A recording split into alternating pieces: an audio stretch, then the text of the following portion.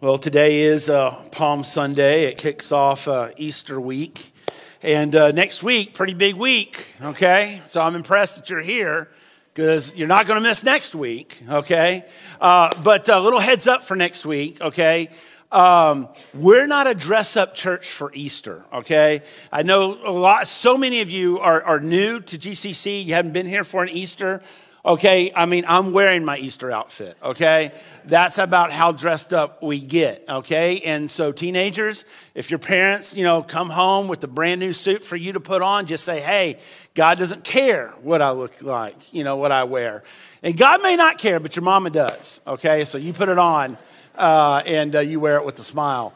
But as you invite friends, and we hope you do, hey, just tell them, hey, you don't have to dress up, okay? You can even wear your Easter shorts if you want. And, of course, you know what Easter shorts are. They're just any shorts that are in your dresser, in your drawer that you're going to wear on Easter Sunday, okay? So that's what my kids will be going for is Easter shorts. So, but anyway, we are in the middle of our series, Storyline, and what we're doing is taking this 30,000-foot view of the Bible and seeing how all these stories fit together as one big story. And we're following this thread, this common thread from beginning to end, from Genesis to Revelation, that points us to Jesus.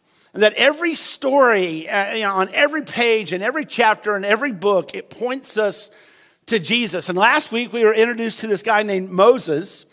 And we said that the story of Moses isn't really about Moses. The story of Moses is about a God who saves and rescues, and that's what we're going to see today. But last week we saw that Moses, he met God. He had an encounter with the living God of the Bible through this experience with the burning bush. And it was a bush that was on fire that was not consumed. And we saw that the angel of the Lord receives worship. So we know it's Jesus mediating this meeting between Moses and the God of the Bible. And God says to Moses, go and tell Pharaoh to let my people go. And Moses says, well, I don't really want to do that. Okay, I'm not equipped for that. I can't. I'm not strong enough. I don't know enough. Besides, if people say, well, what is this God's name that sent you? I don't even know your name, God. What is your name? And God tells Moses, I am who I am. That I am God is who he says. Yahweh is who he says he is. And so today, we're going to skip ahead. And I know we're skipping a lot. And my prayer for us as a church is that we would be reading our Bibles during the week. And that, 2 or 3 times, 4 times, whatever, it doesn't matter how many times, but that we be consistently in the Word during the week. We're filling in the blanks and we're discovering so much about God Monday through Friday, and more than so that on Sundays. But we're going to skip ahead to the story of the 10 plagues that God sends over the land of Egypt, over the nation of Egypt. And let me just give you a little context of what's going on here. So Moses does go to Pharaoh and says, hey, God says, the one true God says to let his people go. Now, the people of Israel, the Hebrews, they had been enslaved to the Egyptians for over 400 years, okay? 432 years to be exact, and that they were Egyptian slaves. And Moses says to Pharaoh, hey, you need to God said to let his people go. And Pharaoh, of course, says no. And then God sends a series of plagues over Egypt. And every plague really kind of takes down or addresses something that the Egyptian culture either holds sacred or has value to the Egyptian community or culture. And so Pharaoh says no. So the first plague that God sends is the Nile River that was worshipped by the Egyptians is turned to blood. And not only is the Nile River, important in their religious culture, but it's also important for commerce. It was a source of fish. It was a source of transportation. It was a source of drinking water. It turns to blood. All the fish die. The people can't drink it. Pharaoh still says no. The second plague is a plague of frogs. And we're not just talking about a couple of frogs that hop on your porch at night during the summer. We're talking millions of frogs. Frogs everywhere. Frogs are in your pantry. Frogs are in your sugar jar. Frogs are in your bed. We're not just talking a frog. We're talking several frogs, hundreds of frogs, thousands of frogs all over your house. That was the second plague. Third plague, if that wasn't enough, was the plague of gnats. And all the dust, okay, just imagine the dust that's in our houses, but all the dust that is in Egypt turns to gnats. And gnats are all over the place. And, we kind of get bothered by just a couple of gnats that fly around our head. But they're all the dust. The land is covered with gnats. Pharaoh still says, no, I'm not letting the people go. And then the next plague is a plague of flies. Okay, we're not just not talking about a couple of party crashers to your summer picnic. We're talking everything is covered with flies. Your house is full of flies. I mean, I will dedicate, a whole hour to eradicating my house of just one house fly, swatting everything in sight. But now envision that your house is full of flies. And if that wasn't enough, there was this plague of livestock that all the camels, all the donkeys, all the horses, all the sheep, all the goats, all the cattle. I'm hoping that the cats were included in that, but they all died. Okay. But I don't think the cats were. But everything that the Egyptians owned dies. Nothing happens to the livestock that the Israelites owned. That still didn't work. Pharaoh says, no, the plague of boils. Everybody's skin, all the Egyptian skins were covered with boils, infested with boils. And then there was a plague of hail. So we see a little Texas weather here. That hail, this storm that comes that Egypt had never seen a storm like this since they had become a nation. And it destroys homes, it destroys structures, it destroys trees, it destroys their crops. And what crops were left, there was another plague that came, and it was a plague of locusts that ate up all of the vegetation. And then the ninth plague was this plague of darkness. And this was key because the Egyptians, they worshiped the sun god. Okay? And the sun disappears for 3 days. And they are freaking out, okay, because that's their God, and they hadn't seen their God in 3 days. And so we go through 9 plagues, and Pharaoh is still saying no. And we get to the 10th plague, and it's the backbreaker, it's the destroyer, it's the angel of death. And we're going to talk about this plague because it's this plague, and what happens after this is what points us to Jesus. And so this morning, what we're going to do is we're going to put the story of Passover in the context of the story of the Lamb, because all these storylines really point to this one story of the Lamb all throughout the Bible. We're going to connect some dots this morning, but I want to give us 3 observations from the scripture this morning that we're going to pull out. Let me give them to you up front, and then we'll kind of work our way through them. But this morning, we're going to talk about the offering of the Lamb. We're going to see that.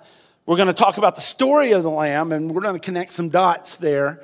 And then we're going to talk about beholding the Lamb, because that's really what changes our lives. So we have the offering, the story, and the beholding of the Lamb. If you have your Bibles, turn to Exodus chapter 11 this morning. Exodus chapter 11. If you didn't bring your Bibles, we're going to put it up on the screen for you. But Exodus chapter 11, as we talk about the offering of the Lamb. So the people of Israel, they've been enslaved to Egypt for over 400 years. Pharaoh refuses to let them go, to let his free labor force out of the country. And so each plague comes and it takes down something that was sacred or important to the Egyptian culture. And then we have this one last plague, the plague of the angel of death. So look at verse 4 in chapter 11. It says, and Moses said, this is what the Lord says. And so if you haven't listened to me yet, I think you need to start listening, Pharaoh. He says, about midnight, I will go through, the Lord says, about midnight, I will go throughout Egypt. And every firstborn son in Egypt will die. From the firstborn son of Pharaoh who sits on the throne to the firstborn son of the female slave who is at her handmill. So from the very most important, the very top important person in the land to the lowest of the low person, it's going to impact and affect everyone. It says, and there will be a loud wailing throughout Egypt, worse than there has ever been or ever will be. And so this is the reference to that. Moses is trying to warn Pharaoh, hey, this is what's going to happen if you do not listen. If you do not do what God tells you to do, this is what's going to happen. And then we have another reference. Look at chapter 12, verse 23. It says, when the Lord, this is what's going to happen. When the Lord goes through the land to strike down the Egyptians, he will see the blood. This is the sign that we're going to talk about in just a moment, that the angel would pass over this house if he saw this sign on the household. When the Lord goes through the land to strike down the Egyptians, he will see the blood on top in the sides of the door frame and will pass over that doorway, and he will not permit the destroyer to enter the houses and strike you down. So God says, hey, the destroyer is going to come on this night, and then it's going to be a temporary but devastating night of judgment. And this destroyer, he is so powerful and so unstoppable that not even the greatest military and political power in the world at the time can stop it. And God says to the people of Israel, there's only one thing that can save you. Because remember, I am the God who saves and rescues. And there's only one thing that can rescue you. There's only one thing that can help you in this night that the ultimate destroyer, the angel of death, is going to come. And it's to sacrifice a lamb. And here we see the offering of the lamb. And what God told, and we're going to see in just a moment, what he told the people of Israel to do is to take a lamb and to sacrifice it and to eat that lamb as a family. And to have unleavened bread as a family. And then to take the blood of that lamb and dip hyssop branches in it. And to paint the top of your door and the sides of your door with the blood of that sacrifice, with the blood of the lamb. And so here we see the offering of the lamb. And God says the only way that you're going to be able to face the destroyer is to kill a lamb, eat it with your family, and put the blood on the doorpost. And that's the Passover. Because the angel of death will pass over your household. And so now we get to the story of the lamb. And this really doesn't make a whole lot of sense unless we put it in the context of the story of the lamb. And so chapter 1 of the story of the lamb is found in Genesis chapter 22. We talked about that a few weeks ago. It's the story of Abraham and Isaac, remember? And God makes these promises to Abraham. And Abraham and his wife Sarah, they're very old. They don't have any children. And God says to Abraham, hey, I'm going to make your name great. Promise number 1. Promise number 2 is I'm going to turn you into a great nation. I know you don't have any children right now, but I'm going to turn you into a great nation. And promise number 3 is I'm going to bless the whole world through you, through your lineage. The Savior of the world, Jesus, is going to come. Abraham and Sarah, they finally have a child named Isaac. And God instructs Abraham to take Isaac and to sacrifice him to God. And remember, at this time in this culture, all the hopes of the family were tied up into the firstborn male. That all the hopes were put on the firstborn male. And here what God is doing with Abraham and Isaac is he's establishing here, and also all the other stories along in the Bible, he establishes that the life of the firstborn male belongs to him. It belongs to him. And you could redeem the life of the firstborn male. The firstborn male would go work in the temple.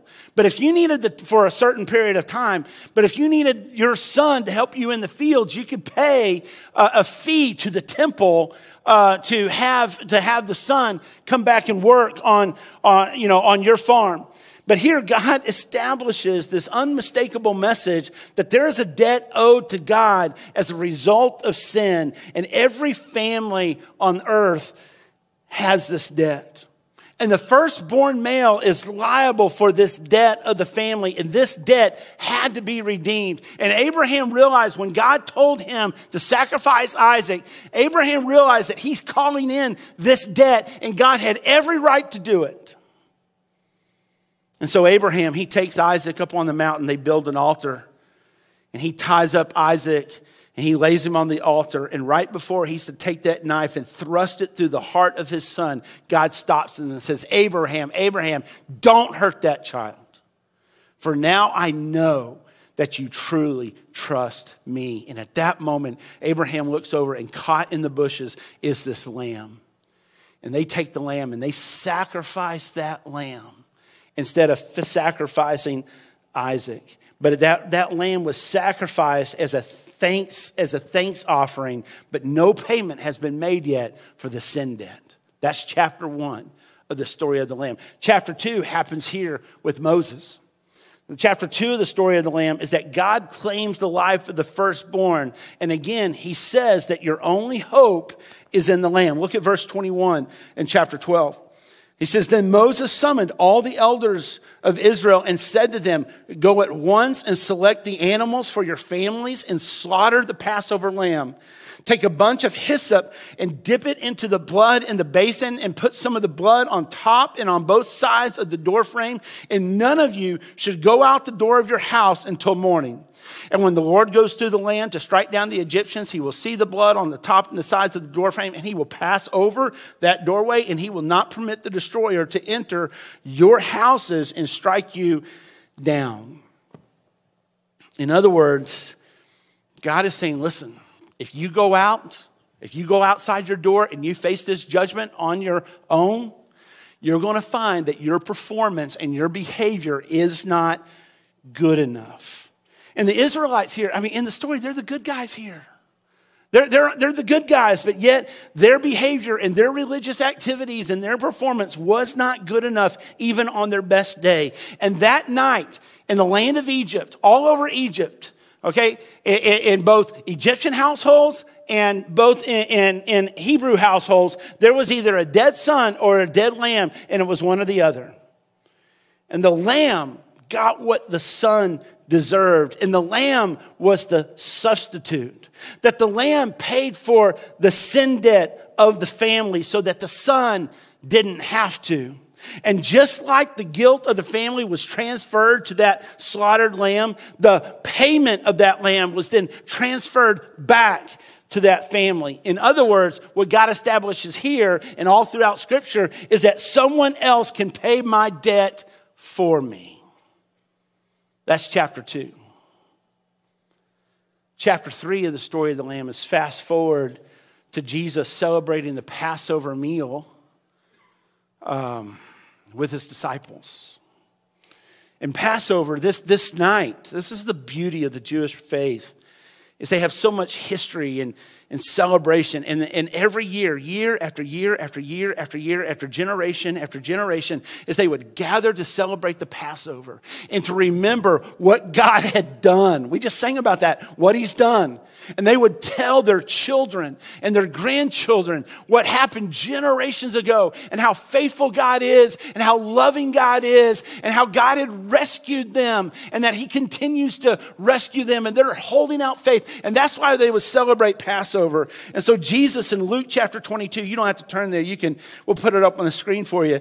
But in Luke chapter 22, Jesus is celebrating Passover, this occasion, with his disciples.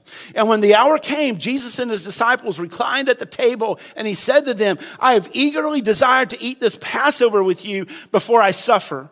For I tell you, I will not eat it again until it finds fulfillment in the kingdom of God. And after taking the cup, he gave thanks and he said, take this and divide it among you. For I tell you, I will not drink again from the fruit of the vine until the kingdom of God comes. And he took the bread and he gave thanks and he broke it. And he gave it to them, saying that this is my body given for you. Do this in remembrance of me. And in the same way, after the supper, he took the cup, saying, this cup is the new covenant, the new agreement that God is making, the new contract, the binding contract that God is making with mankind. This new covenant is in my blood, which is poured out for you. See, when Jesus stands up and to conduct the supper, the disciples are shocked in a couple of different ways. Okay, the shock number one is that Jesus is in the place of the Father, okay, or the presider over the meal. And it was his job, the Father's job, to explain all that God did in Exodus 3 through 13. And during the meal, the Father would explain what God did. And Jesus gets up, and the disciples fully expect Jesus to say what every father was saying around the Passover table and other households and had been said for generation after generation after generation. They expected Jesus to say, this is the bread of our affliction. Our ancestors suffered in the wilderness so that we can be free. But instead, Jesus stands up and he says, says, this is my body. This is the bread of my affliction that I'm going to suffer to give you the ultimate freedom. Not freedom from a political force, not freedom from an economical bondage, but the freedom from sin and death itself. And the disciples are shocked at what Jesus is saying. Shock number 2 is that there's no lamb on the table. There's no lamb on the table. I mean, you've got the wine. You can't have a celebration without wine. You've got the bread, you've got the herbs, you've got the oils, but there's no lamb at the Passover. And the disciples, they notice this, and they're like, what kind of Passover is this? You can't have Passover without the lamb. The lamb's the main thing. The lamb was the sacrifice. The lamb was the provision. You got to have lamb. We can't have Passover with the lamb. We can't have Passover without the lamb. And the reason why there was no lamb on the table is because the lamb was standing at the table. You get that? There's no lamb on the table because Jesus is the lamb and he's at the table. And so the lamb was deliberately removed from the Passover meal because Jesus Christ was saying, tonight, I am the lamb. I am the ultimate sacrifice. There are no more sacrifices. In fact, every sacrifice that you ever read about in the Bible points to me. I'm the ultimate sacrifice. I'm going to pay the ultimate price to pay off the sin debt of the entire world. So the first chapter of the story of the Lamb is Abraham. God establishes that there's a debt. Chapter number 2 is Moses, is that somebody else can pay my debt for me. Chapter 3 is Jesus, and Jesus is the ultimate Passover lamb who pays our debt for us. But there's a 4th chapter in the story of the Lamb, and it's beholding the Lamb.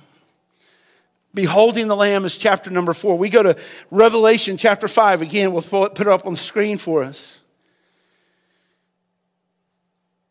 It says, then, this is John talking. He's seeing this vision. Just get ready to read along here in a moment. Then I looked and I heard a voice of many angels numbering thousands upon thousands and 10,000s times 10,000s. And they encircled the throne and the living creatures and the elders. And in a loud voice they were saying, worthy is the Lamb who was slain to receive power and wealth and wisdom and strength and honor and glory and praise. And then I heard every creature on heaven and on earth and under the earth and on the sea and all that is in them saying, to him who sits on the throne and to the Lamb. Who sits on the throne and to the Lamb. And let's read this together. Be praise and honor and glory and power forever and ever. You guys read that like a great Baptist crowd. And I can say that because I'm a recovering Baptist. But we're in the presence of God here, okay? Let's read it. To him who sits on the throne and to the Lamb be praise and honor and glory and power forever and ever.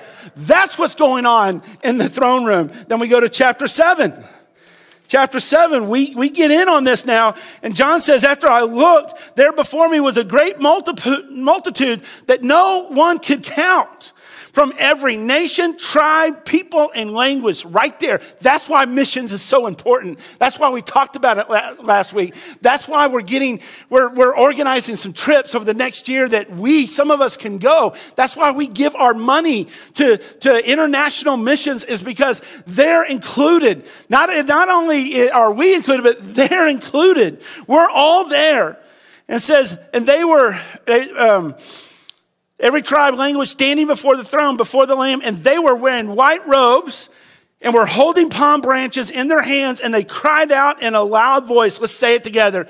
Salvation belongs to our God who sits on the throne and to the Lamb. That's what's going on. That's the 4th chapter, and it's beholding.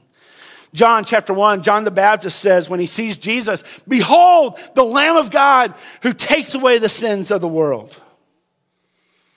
Now, this word, behold, it's a powerful word. It's a game changer.